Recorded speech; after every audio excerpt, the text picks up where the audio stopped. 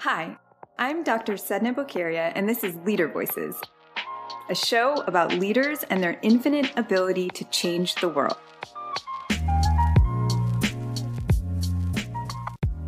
Okay, I'm going to just jump right in.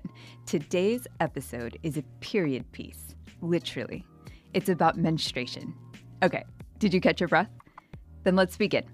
We've heard all the euphemisms. It's that time of the month. Aunt Flo is coming for a visit, on the rag, Shark Week. A 2016 report released by the International Women's Health Coalition revealed that there are over 5,000 such euphemisms used around the globe. Another recent study has found that a third of male workers think it's inappropriate to discuss anything to do with menstruation in the office, which I find fascinating because you can't even spell menstruation without using M-E-N. So why is it so hard to talk about something so natural? Today, I get the opportunity to speak with two incredible voices in the menstruation movement who provide a global perspective on how different women experience period pains based on their location and geography. So let's make this period piece present. My first guest is a returned Peace Corps volunteer and the co-founder of the Agenda Period. Now, this is a movement to help women and menstruators grow and lead their businesses using their monthly cycles. Without question, she is one of the leading voices in this space, and it is my distinct pleasure to chat with Alex Coble-Frakes.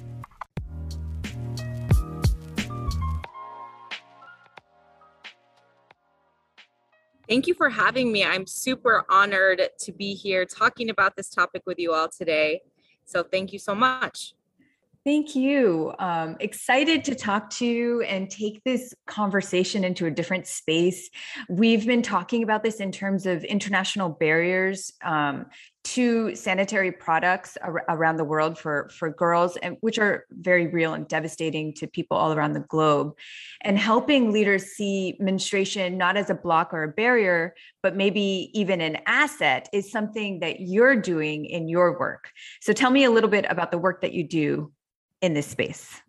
Yeah, so I'm as honestly surprised as you are to be talking about this, because when I started this journey, I never thought I would be a champion or this excited about menstruation. I grew up in Iowa. I grew up with a really strained relationship with my body, and in particular, my menstrual cycle. It was very clear early on from my very first period that is not something we talk about in polite company or ever. And so now to be talking period, like there's a period echo, I think that follows me around. And so it's really interesting to be here now and what I've learned, because like you mentioned, I'm a returned Peace Corps volunteer. I've got a development background. I saw some of those challenges in the field in real time, and still, because of my internalized shame around this topic, didn't understand all of the intersectionalities and nuances that come with this topic. So really how I dove into this space was after coming back from the Peace Corps. I had worked with other nonprofits and a lot of youth and education and all this really interesting work, but I hated working for other people. I was really, really bored of not being the boss. So I decided to start a health coaching company.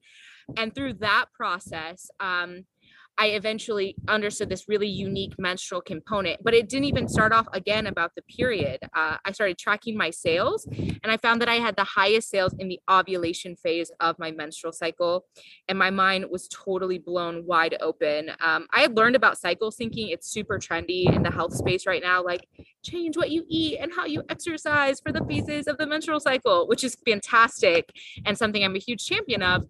But I was like, oh man, once I saw that ovulation connection, I was like, why isn't anyone talking about this for my business? Like, what the heck?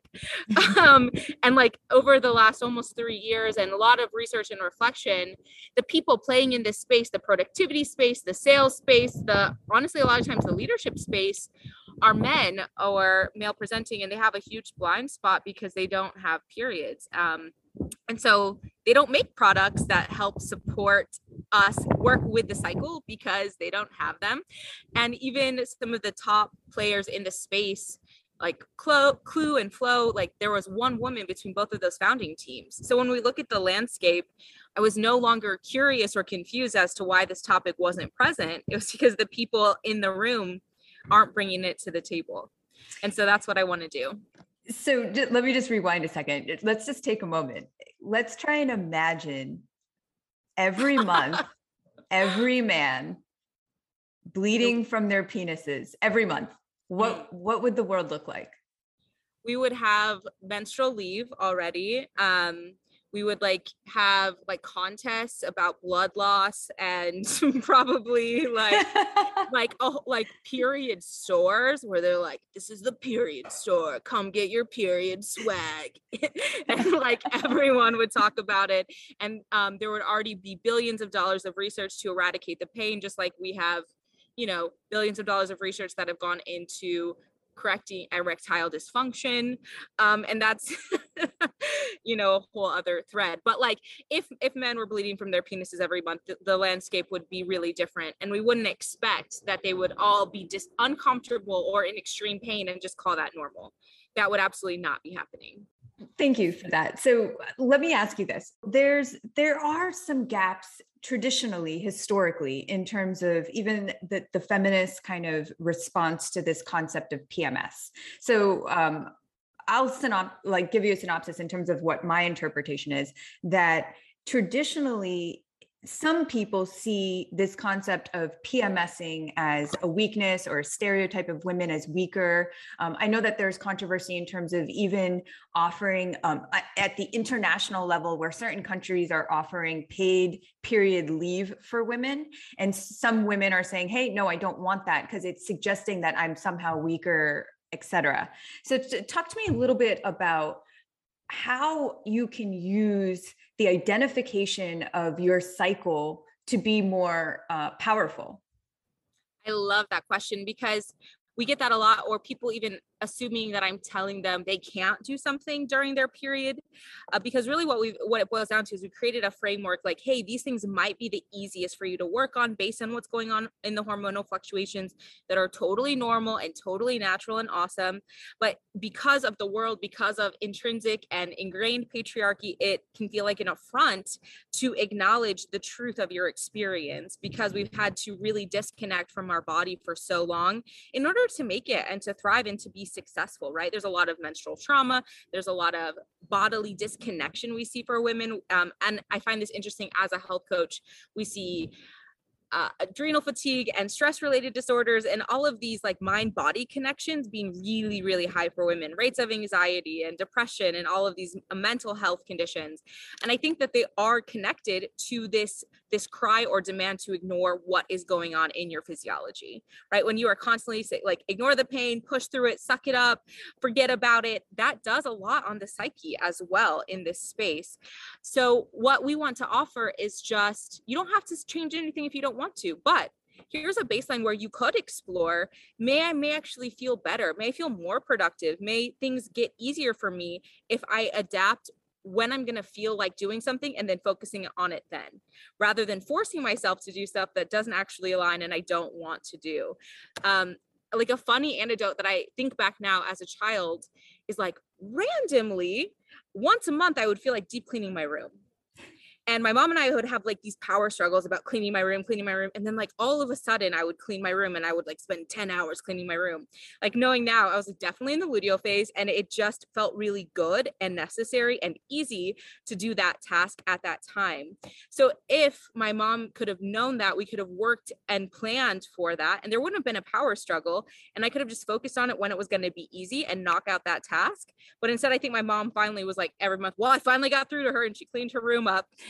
No, I don't really think it was that at all. It was just cyclically, it just ended up feeling really easy for me to do it at that time. And so that's kind of what's on offer here is this self-exploration that allows everyone to do what feels best for them when it feels best to do it. And that just feels like the kind of world I want to participate in. Sure. So talk to me about the time frame. So you identified that you excelled in your sales during ovulation. Talk to me about the physiological stages and how it's different for men and women and what those look like. Yeah. So when it's really interesting because I've now gone through business programs and accelerators and had to kind of try to defend the research. And a really great example of this is I was trying to find, you see all these charts of women's hormones mapped over 28 to 35 days. And I was like, great, I want to find one for men that shows the same journey, and then we can compare the graphs. And I could not, if someone knows where to find one, let me know. But I spent hours trying to find a map of men's hormones over 30 days, and I could not find one because they're like, here's over 24 hours. And then it's the same the next day, and it's the same the next day, and it's the same the next day, right? So then we can see why men have this idea of consistency. That means we get up at 5 a.m. and we do our workout and we do our work, and it's the same every day because their body is doing the same thing every day. And why that programming doesn't work for women, because we've got this much different kind of hormonal patterning, and the hormones are just chemical messengers that communicate with all of the major systems in our body. And so the programming is different, and that just means what we call consistency looks a little bit different and may feel more phase specific for folks, and that's not bad. We're just conditioned to think that the way that testosterone patterning work is how all humans are, and that's only half of the story. So there's a lot to break through in this space to really find a more equitable world. So we've got quite a path ahead of us here. Sure. So let's talk about equity in the workplace in connection to menstruation. What can we do differently as leaders to make it more equitable for women? Yeah, and I think so. A big part of is the dignity in the actual products, and it's women, and then there are menstruators who don't identify as women. So providing in a location in your office, for example, period products. We provide toilet paper for free. No one bats an eye. So many places offer free condoms. No one bats an eye. But like the audacity of thinking about period products, this is a necessary thing that if you are a menstruator, you cannot stop the blood from coming. Like no matter what people say on the internet. So offering that would be a huge step forward. And then I think the pandemic, as horrific as it is, has shown us something really interesting about workplace flexibility, right? When people have additional spaciousness to decide when they're going to fit in their work amongst all of the other things they were juggling at home, we expected to see a reduction in productivity, and that actually did not happen. We actually saw, in most cases, an increase of productivity of up to 40% for some industries when people had this more flexible spaciousness way to plan and accomplish the task that they were doing anyway.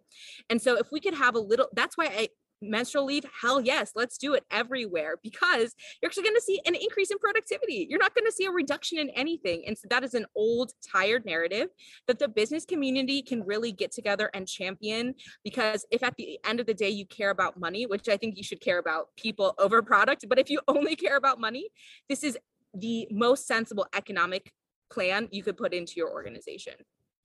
Yes, and thank you so much for pointing out that not all women menstruate and not all menstruators are women. Menstrual equity is gender inclusive. So we're using the term menstruators to refer to all people who experience menstruation.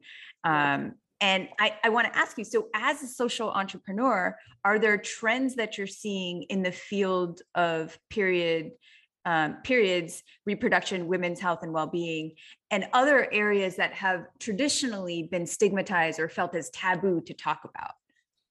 Yeah, we're seeing a lot of interesting changes in what they're kind of calling femtech. So these products that are really, for the technologies that have been ignored. So sexual health, reproduction, menstruation, pregnancy, all of these different topics, and actually creating interesting solutions by having women and people who experience these problems at the table making the solutions. And it is extremely lucrative to be doing this work right now. So again, women are the number one under-tapped resource, and there is money to be made of creating solutions for them. So that is a great trend that we're seeing right now in the industry.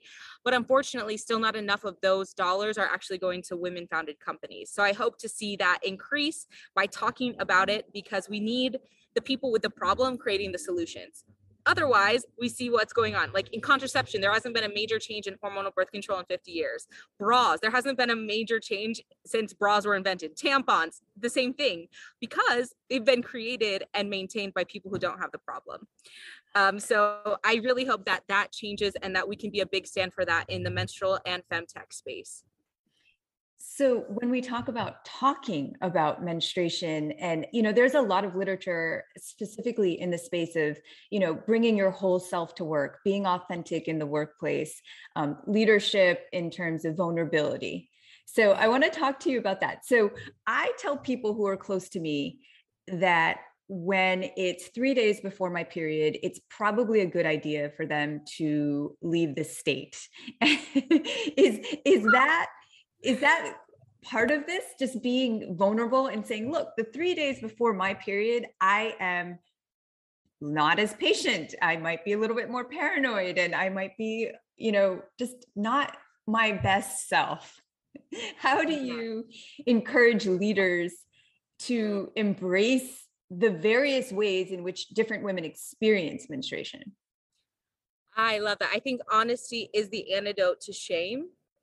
And what I would invite you, and I don't know if I'm supposed to do that to the host of the podcast, but like that is the really like the shadow work talking of how because what I'm hearing is like, maybe you have really strong boundaries. Maybe you have a lot of discernment. Maybe you don't have time for bullshit, right? So maybe like we can look at those as opportunities to partner with that side and up level that side, because we don't give women a lot of nuance to be able to act in all of those facets of our personality.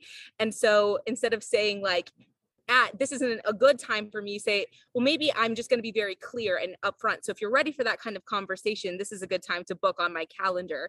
But I think part of that is understanding the gifts we bring with us as we go through these shifts and changes, and reframing that language has been hard, because I also have had a really toxic relationship with the luteal phase, or that time right before my period starts, right? Because I'm a naturally aggressive, direct, intense. Those are some of the words that, if I was a dude, people would talk about very differently than they sometimes do for me.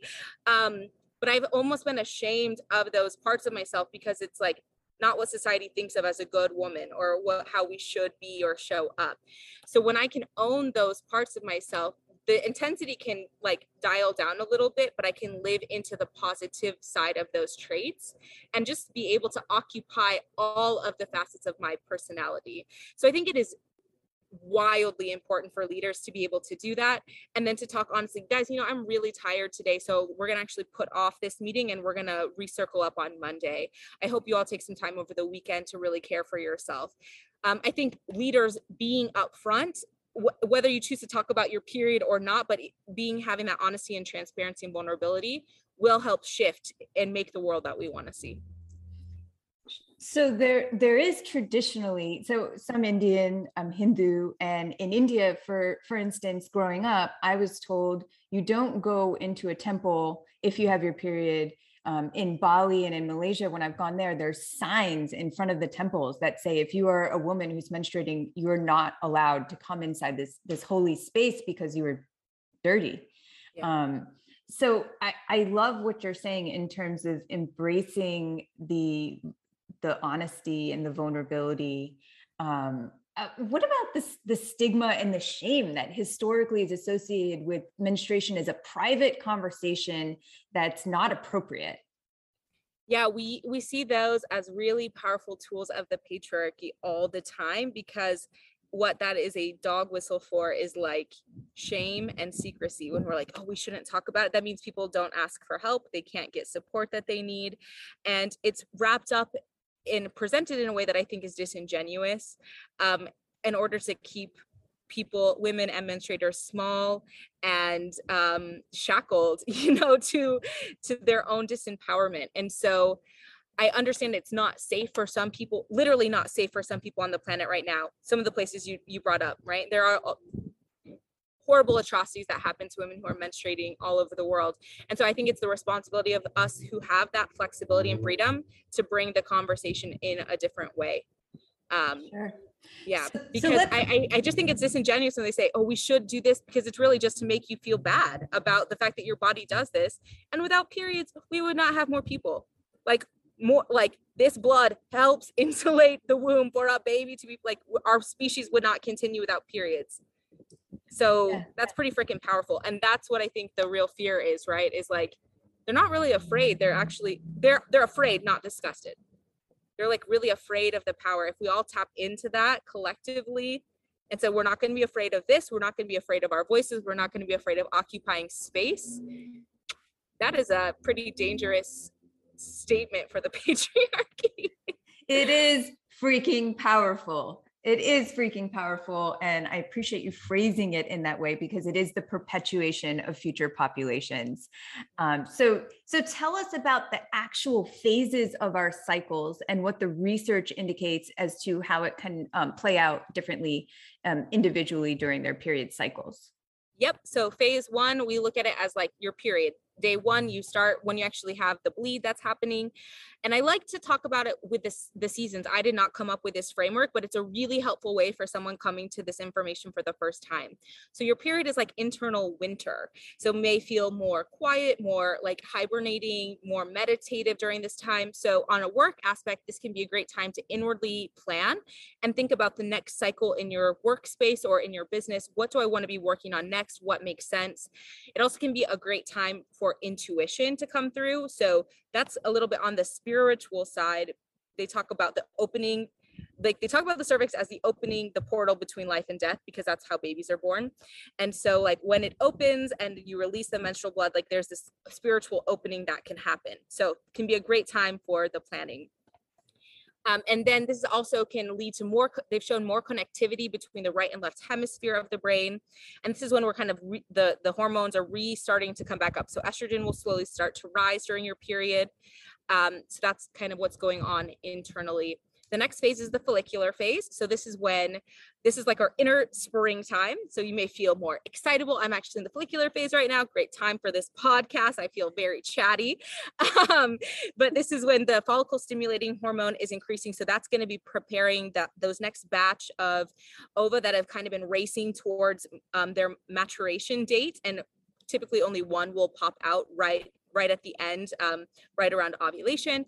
So you have increased estrogen, increased follicle stimulating hormone. And so you feel like doing and being maybe more social. So great time you made your plan for your work. Now you actually start to put those actionable into place.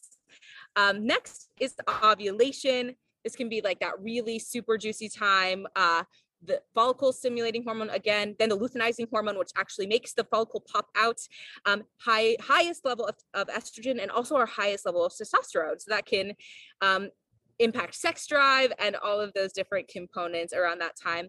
They actually say that our face is the most symmetrical during ovulation. So these are all biological markers that help the body with a potential pregnancy. So if you don't want that, just be kind of mindful about your family planning during that time. But it makes a lot of sense. So it's a good time to ask for what you want and kind of receive the results from the planning and doing you've been putting in place over the last couple of weeks. So again, and that's our inner summer time. And then the final phase is the luteal phase. This is typically the longest phase in the cycle. And this is like our internal autumnal time, or kind of like that harvest. So I think of it as a great time for analyzing, organizing all the things I've been planning, working, manifesting over the last 2 to 3 weeks, and really sitting with what went well, what didn't go well, and what do I want to do differently next time. So those is a really high level breakdown. Fascinating. So I have a couple of questions. So I was an English major and I specialized in Shakespearean studies. And part of our literature was reading some of the first books that were published. So the book that comes to mind is The Midwives Book, which was published in 1671 by a woman named Jane Sharp. It was published, and they talk, it's meant for women to understand their bodies, but the language that was used was heavily patriarchal, as you can imagine. And when they talk about the opening and closing of the cervix, the analogy they use is like a purse opening and closing, and the woman's cervix capturing the sperm only during orgasm, because at that time they believed that you could only get pregnant during orgasm, which of course connected to people not truly being considered raped if they got pregnant as a result of that. So it's fascinating in terms of the literature and the power of putting everything that you just said into media, into accessible documents and education to really change the game in terms of young women, all menstruators, all people, boys as well, men as well, to really understand the ways in which this is traditionally, I think, misrepresented and misconstructed. So talk to me about boys and men and how they come into the role of improving this sector, reducing the stigma, and really educating us as a community. That's such a great question. I think we really need to look at the root. When I think about the agenda period work a lot, I think of we're helping people learn what they should have learned in sixth grade. And right now we are really focusing on women and menstruators and younger girls and that whole spectrum. But eventually the work must include changing the conversation for everyone in elementary school. So I hope to work with like the Department of Education someday to change the entire curriculum, because there's also a lot of shame for men and boys around menstruation, which is why I think there's a lot of sarcasm and inappropriate humor as a way to deflect the uncomfortable feelings they have in the space. So I have a lot of empathy for all of those individuals there. But boys turn into men who are still crafting the majority of policy on a global scale. They're running a majority of budgets. They're a majority of venture capitalists. And so if we can't help them come to this space, it's going to be hard to really find solutions here, right? Because the money's not going to be there, the votes aren't going to be there, and we're not going to be able to perpetuate a new future together. So I think just having those open conversations, if someone's listening, tell your son about your period, tell them about products, tell them how to be a supportive person if there's a girl or menstruator in their classroom who needs some help. I think starting really young is the key to changing the solution, because when they just know it's normal from the very beginning, they don't carry that shame, and they actually get, because I've met young boys who like just learned very openly about it, and they're then confused as to why anyone would think it's weird. Actually, my little cousin, I don't know if he'll ever hear this podcast, I hope he's not embarrassed, but he just was really grew up in a very progressive household. And when I was launching the agenda period, I was at a farmer's market doing a table about it, and I had to go grab lunch. And so he sat and just talked to people about what the company was as like a 13-year-old boy. I was like, this is amazing. And he's like, I don't know if I did a great job, but I try to tell people what you're building. So I hope like some people sign up. But he wasn't embarrassed at all. He just was like, it's totally normal. Why would anyone think this is weird? And I think that is what is on offer. And then together we can create that coalition to together create new solutions. Sure. It's a great point. Going back when I learned about menstruation in elementary school, I was in fourth grade. They took the boys, they put them into a separate room. I'm assuming they had some type of a discussion that we were not privy to. And the girls went into a separate room, and we were provided with pads. We were shown how to put them on, and the next day, all the girls were like, so did you get it? Like, it's almost like we thought we would get it that week. So we're all like, did you get it? Did you get it? Did you get it? But we were separated. And it was, I think, again, another example of how this is something that has been taught to us as something that we talk about in private. Tell us about the agenda period. What is it? Yeah. So after I like kind of understood what was going on in my business, I just wanted somebody to show me how to do it, show me how to plan. I had heard about time blocking, never worked for me. Not surprisingly, that was like a man who started that and like had a very rigid like kind of structure for that. But I was like, that's also like, I want to batch my tasks together. And so I was in a meditation, and this idea is super weird. It's like big magic that Elizabeth Gilbert talks about. This idea floated into my head of like a period planner. And I was like, oh my God, that's so genius. Let me go buy it right now. Because it was such a vivid meditation that I knew it already existed.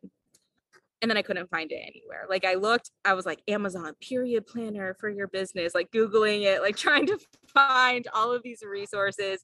And I just could not find it. After sitting with that fear for almost a year, because I was like, if no one's made it, then it's probably super weird and everyone will think I'm crazy. So maybe I should just not do it. But I finally talked to enough people and decided, you know what, let's just try it. I did a beta test with around 50 other women in business. They thought it was super fun. We launched a Kickstarter. We made the physical planner, and everyone's like, this is beautiful. When are you making an app? And I was like, you guys know, like it took me like a year and a half to even make to even be okay making the planner. I'm like, I'm a health coach. I can't make an app.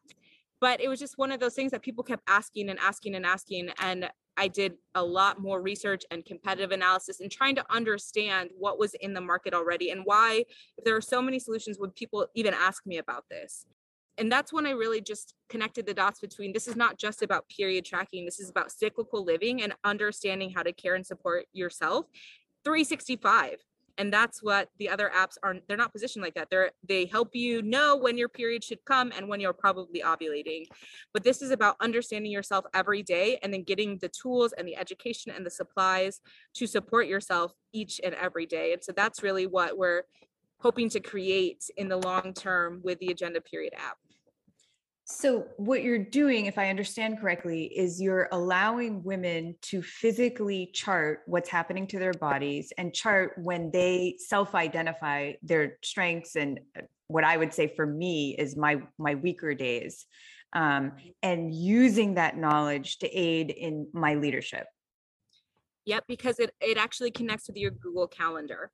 So what we show people is that it has at the very top of their calendar, it pre-populates it for you. So because some people are like, I just add it to my Google Calendar. I'm like, we're doing it for you, because no one wants to really do that all the time and counting out the days and making the events, blah, blah, blah, right? It's just, we're all busy. So it just like sucks that information from the app, puts it on your Google Calendar. And so then it also gives you this kind of moment of reflection. What I found for myself in the morning or the night before, I pull up my calendar for the next day. Okay, I'm having this great opportunity for a podcast. How am I going to be feeling tomorrow? I've got these meetings. How am I going to be feeling? Because there's that little reminder at the top of my calendar, what phase I'm in. And so if I may feel like I'm on one of my weaker days, I know how to support myself with self-care, making sure I get enough sleep, get a really good breakfast. It just kind of mentally preps me for how to work with what's going on without projecting anything extra. So we're not saying you will have a terrible day tomorrow, so be ready for that. It's just like, hey, here's what phase you're in. Now you know about yourself. What does that mean for you? And then use that to inform how you show up, how you take care of yourself, what kind of support you ask for. And it's just really this self-care awareness unfolding that has been super interesting to watch. Fascinating. So final question. So we know at a global scale that there's multiple parts to this, just menstruation in general. So you have people in the world who don't have access to sanitary options, which correlates to their inability to obtain education and the poverty aspect of it. We just did an interview with someone who shared about instances in Kenya where girls are actually having sex in order to be able to afford pads, and then the lack of sustainability where they just have enough pads for 1 month. So it's like, what do you do when you don't have enough to get to the next month? But in terms of, when we were talking about putting this episode together, I really wanted to talk about the way in which this is a global issue and how it can be vastly different in the Western world. And I know that you work with a lot of nonprofits on the access side as well. So tell me about your work with nonprofits and how you're tackling this from an access point, but then also with your work in terms of the Western world and saying, okay, everybody is going through this in a different way. How can we make you more equipped to handle this? Yeah, that's such a beautiful question. And it's such a long-term project. And it's actually the moonshoot of the Agenda Period, is to help bring about true global menstrual equity. And when I hear that talked about a lot, I hear about like that meaning everyone should have access to supplies. And that is a necessary foundational step.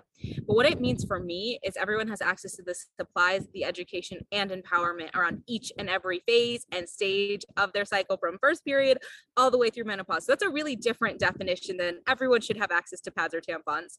So what that means practically is, from the user side, helping them understand their body, helping them get the education and get the right supplies for them, and then partnering with organizations who are giving those supplies to other folks. So as we continue to build, it will look like people with economic privilege being able to easily through the app donate supplies to people who don't, and running campaigns with those nonprofit organizations, and eventually leading to a global alliance where we get everyone to the table who is interested in solving global menstrual equity. So that's really, maybe in like the 5 to 10 year plan is like crafting an organization that has a strong stand for everyone taking their piece of this rather than continuing to duplicate services or everyone feeling like they're in the void by themselves. It is about connecting and collaborating all of the folks, all of the players, and bringing them to the table to walk forward. And that may look like solutions we haven't even created yet, things we haven't even thought about or haven't even crossed our minds.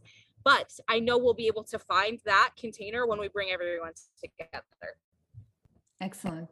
Excellent. Well, I commend your effort.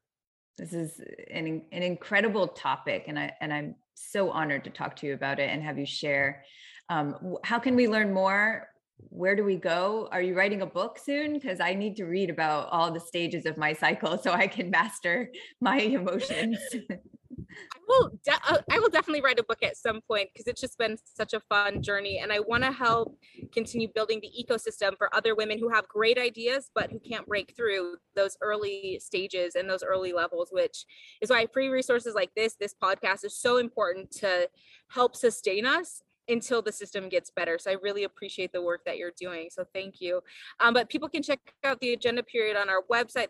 We've got a great group on Facebook. It's just a free resource for people to come to ask their questions about every topic under the sun. And it's called the Cycle Reintroduction Group. And then it's just the agenda period on the App Store and everywhere else online. And you could also, my name's on Alex at theagendaperiod.com. I'm super happy to answer questions because right now people are trying to find the solutions for these conditions and problems, like searching hashtags on Instagram, and we deserve something better than that. And so really I'm happy to help connect and put any pieces together for anyone who needs some support. Well, thank you for sharing with us and talking about this important topic. So thank you so much. My thanks again to the inspiring Alex Coble-Frakes for joining us today. My next guest is the amazing Wendy Ora. Now, I connected with her at her home in Nairobi, Kenya, so please bear with some slight audio issues due to internet connectivity. Wendy is the Executive Director of Young Women Leaders Connect out of Kenya, and she's also the founder of She Rise, which is an initiative that champions female education. She was recognized as one of the top 25 most influential female student leaders in Kenya, and she's incredible in terms of her impact on the national gender-based violence initiatives and on the menstruation movement in order to ensure that young women in Africa have access to sanitary pads and other period products. Wendy, please just kick us off and tell us a little bit about your incredible work. Thank you so much, Sedna, for hosting me. My name is Wendy Aura, Executive Director of Young Women Leaders Connect. It's a youth-led organization in Kenya, and also an initiative, She Rise, that is also under one of our programs. Apart from that, I'm the Director of East Africa Pan-African Female Young Leaders. I do quite a number of work in the matters of young people, especially young women. And I'm so glad to be here today talking about leadership, menstruation, and anything to do with leadership in general. So thank you so much for hosting me. Sure. You're only 25 years old and you are working in political governance in order to shape gender equality. Talk to me a little bit about your work with the Young Women Leaders Connect and as the founder of She Rise. Young Women Leaders Connect is a youth-led organization, as I mentioned, and we are committed to changing the community one person at a time by the young people. So our target is the young people. We work with a team of young leaders who are committed to our vision, and we have various programs within the organization. We have the She Rise program, we have the Women in Governance program, we have the economic empowerment of young people. So in relation to menstruation, it falls under the She Rise program, where we are working closely with young people to provide support for girls in schools. So this is specifically for girls in school because girls face a number of challenges that may hinder them from getting the quality education we talk about. For instance, gender-based violence, the teen pregnancies, FGM, all these mostly directly impacts the girl. And because we want a society where education is quality and equitable to both boy and girl, we are trying to work on these barriers and try to address the issues affecting them so that they may get the sustainable level of mentorship and also support. They may be able to reach their highest potential. So we have done quite a number of activities since we started. We have She Rise clubs in schools, and these schools are based in the rural areas of Nairobi city. So with these clubs, we have a structured mentorship program, and menstruation is one of the key things we talk about within our mentorship plan. We talk to them about what is menstruation, the stigma around it, being able to self-care, personal hygiene, and how to break taboos around menstruation. So menstruation is one of the main things we talk about. And apart from that, we also give dignity, let me call them dignity packs, where for these girls who are not able to afford the basic needs like sanitary pads in schools, we give them an alternative. It may be reusable or disposable pads. They find reasons to stay in school and also participate as others. So under menstruation, it is a big issue that we are talking about, and it's not just a women issue, because among the young people that we work with, we also have young men who also are part of the menstrual conversation. So it's a whole lot of activities that we do around menstruation. What's your experience in terms of young women asking and talking about advocating for themselves and saying, hey, I need these pads? Talk to me about the way in which menstruation is stigmatized or talked about openly with young women. Unfortunately, this is something that is real. We've been having campaigns and awareness about menstruation, but the bad news is that people still associate stigma with menstruation. There was a case that was in the news some months ago in Kenya where a girl committed suicide because she was shamed by a teacher because of soiling her uniform. That really was a big question to us, and we kept worrying now as stakeholders. Are we in this century right now, are we supposed to be talking about to the point of a girl committing suicide? Like, the stigma is still there and it's still huge. So it's something that exists. Even for a very simple, typical example, when you go to the supermarket, when people shop for these sanitary pads, you find them still having to hide them among the bought items. And then you wonder, who doesn't know what a sanitary pad is? And if it is about the men, some people not feeling open about talking about them to their fathers, their sons, or even their male relatives and friends. So you wonder what kind of society we're still living, because this is something that is natural and women have no control over it. And I think the society is supposed to embrace that it is a woman issue that is divine, it is feminine.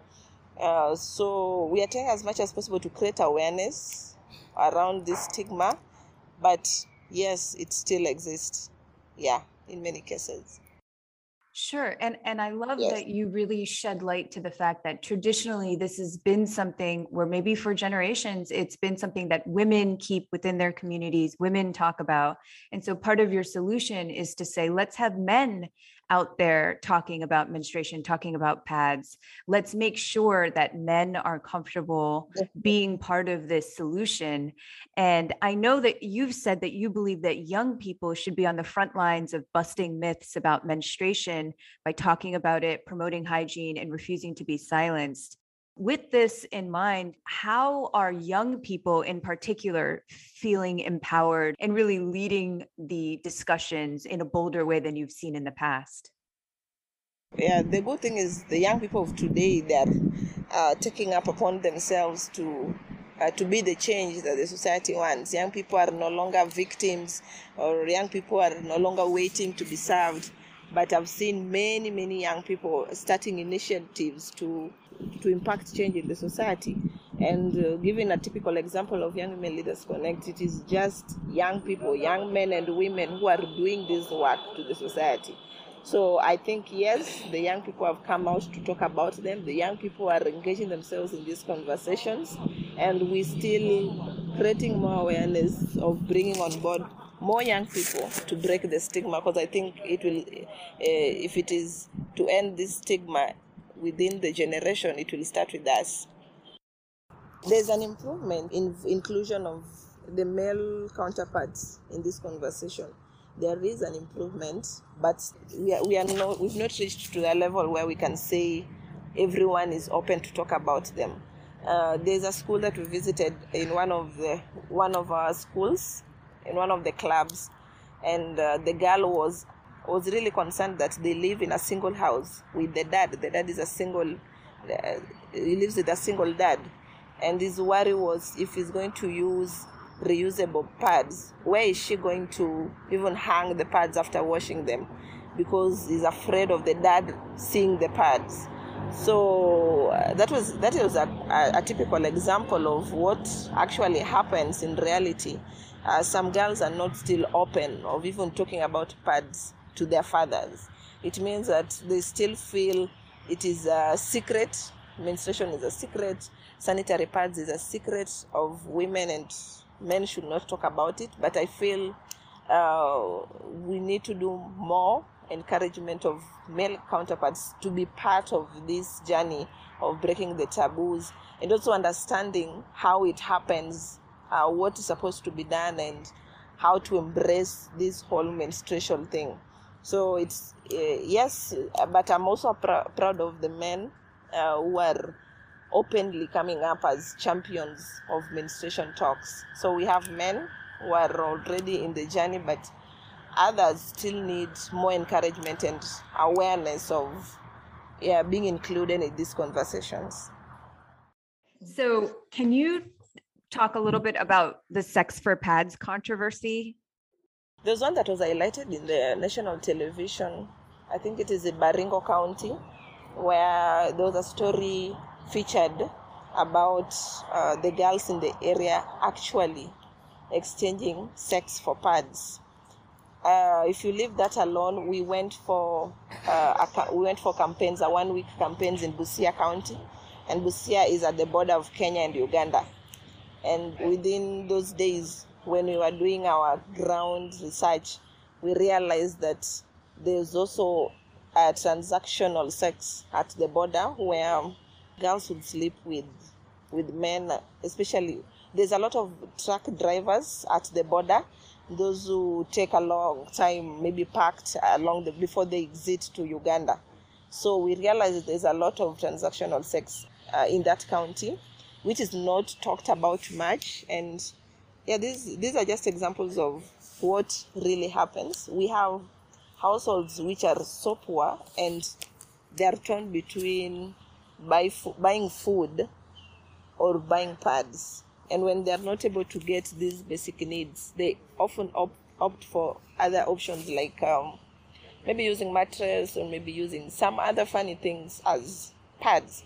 So some girls, they may find themselves having to get that money in a very funny way, and that is through sleeping with men. So it's unfortunate that these things happen, and most of the time, some of them are not highlighted. But the Baringo case was highlighted in the TV, but who knows how many cases are still uncovered. So the reality is, especially with girls who are coming from poor backgrounds, if they're not able to afford, and maybe the mothers, the fathers have huge burdens or huge decisions to make with the little money they get, it's often hard, and they have to go the tough way of getting pads. So Wendy, I just have to kind of rewind a little bit. What you just shared is so powerful, and it really sheds light to the way in which period poverty connects to inadequate reproductive rights and education. And ultimately, it it correlates to girls not being able to stay in school.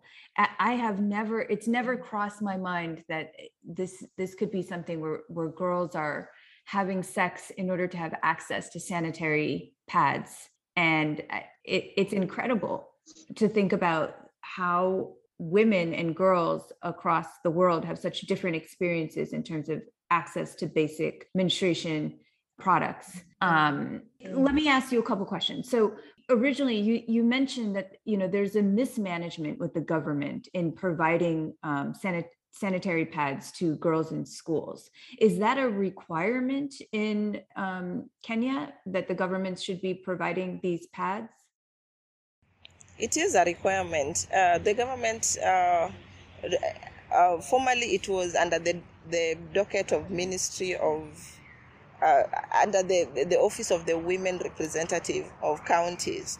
But being a person that works in the non-governmental space, you realize that as much as the government has allocations of these sanitary pads to schools, when we actually go to those schools, we still find that there's a deficiency, meaning that these pads, they may not reach to every girl as it's supposed to be. It does not reach to every school, and especially those in very remote areas.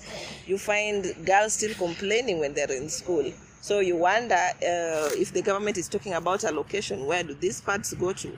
So the issue has been about accountability and management of these allocations.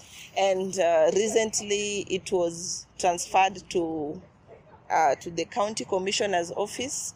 Now the sanitary pads are managed by the county commissioners, and because of maybe management issues.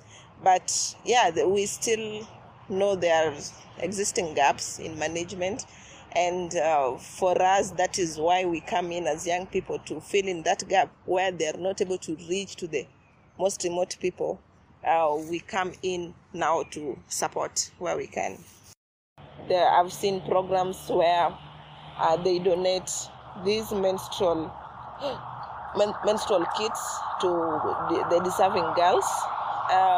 But again, that is not enough, and that is not sustainable, because when you go to those areas and give them pads for maybe 1 month or 2 months, and then you never come back again, after those few months they are back to where they were. So I think the issue of sustainability has been the issue, and for us, that's why we decided to do the She Rise clubs. With the clubs, we make sure that for the girls that are adopted within the clubs, they have, if for example right now they're in primary, they have a full supply of pads for the whole term, and not even the term, for the whole year, for the whole educational course. So they're like our adopted girls. We make sure that the school has custody of pads that are kept for them, and they never lack, because you can imagine if we are taking care of 50, and these 50, they never have to worry about pads for the next years they're in school, then that is much more impactful than going somewhere random and giving the pads and disappearing, because they'll never find you again, and you leave them back to where they were. They will be back to square one.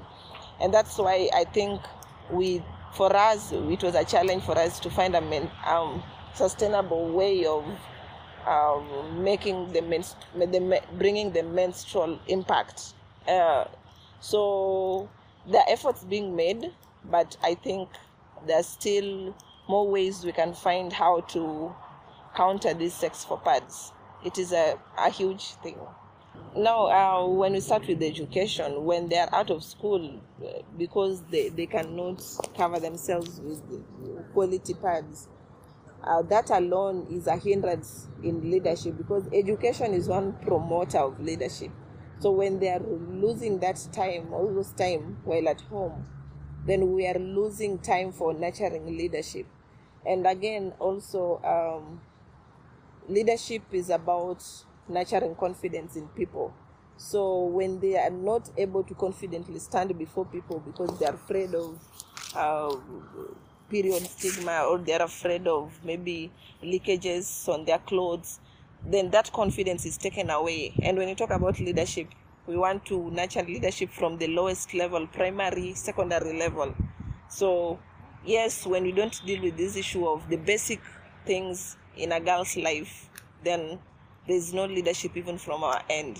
So when we want to talk about leadership, grooming leadership in them, we also have to talk about building confidence in them and giving them the full opportunity. And that is through staying in school, getting the right education, and just being there to support them. You're saying that it's vital. It's so sad in many ways to say that, there isn't right now the ability to provide all girls in Kenya with sanitary pads and options. And so the sustainable approach is to identify specific schools and institutions where you can say, okay, well, at least what we can do is provide these girls with a sustainable option so they have them as part of their long-term plan, versus going wide and broad and kind of putting a Band-Aid on the issue in a short-term way. Extremely heartbreaking and fascinating to think about the extent of need in this space. And my last question for you is, what is your vision for the future on how Kenya and the rest of the world can treat women and girls with regard to menstruation?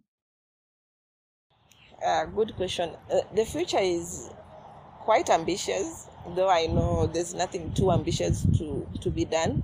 It's a vision where girls and young women don't have to choose between their dignity and other necessities. A future where girls and young women are able to reach their highest potential. They don't have to think to always have to deal with these barriers every day. We are fighting so much issues right now. There's a lot of teen pregnancy in the country, but I think at one point we need a country where girls are able to make decisions of their bodies, boys are able to respect themselves and their female friends, and where we don't have to talk about teen pregnancy as a crisis. We have many things to deal with as a society, and so the future should be where the society is involved, fully included in managing societal issues. The society just accepting that a young girl or a young woman from nowhere can rise against odds and be the best she can. So the future is very promising, but it will take a lot of acceptance from the community, and also a lot of transformational leadership from our end, the young people. So it's quite a bright future, but quite a journey also to be achieved. That's great. Yeah. And listeners will be able to learn more about you through leaderstories.org, and to learn more about your organization, She Rise, and your work with the Young Women's Leaders Connect program. So thank you so much. It's been a pleasure to learn from you, and I look forward to continuing to learn more and to talk to you about your incredible work. Thank you so much, Sedna, for this opportunity. And I'm so grateful for Leader Voices, and let's keep doing what we do, and let's keep impacting lives. Thank you so much.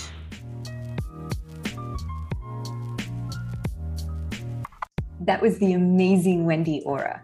It's astonishing to think that she's only 25 years old and one of the leading voices on the menstruation movement in Africa. I'd like to thank both Wendy and, of course, the incredible firecracker that is Alex Coble-Frakes. I strongly encourage you to check out both of their incredible work and learn more about them by checking out theagendaperiod.com and leaderstories.org. Well, I don't know about you, but I thought today's show was bloody good. See you next time.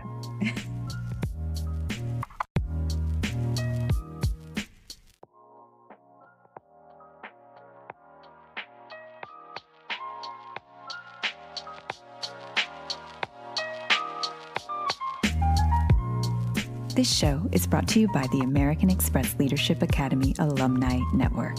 the Arizona State University Lodestar Center for Philanthropy and Nonprofit Innovation, and leaderstories.org.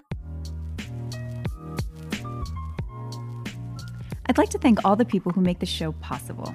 Rick Bronson, my producer and co-writer, Caitlin Johnson, our engagement and associate producer, Michael Chang, our project and operations manager, and the good folks at Drift Compatible Productions, specifically our audio engineer, Buck Newman. Without their help and my incredible talent, this show would not be possible.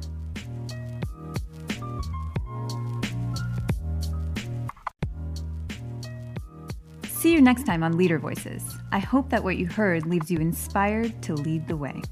For more information and to be in the know about the show, visit us at leadervoices.global.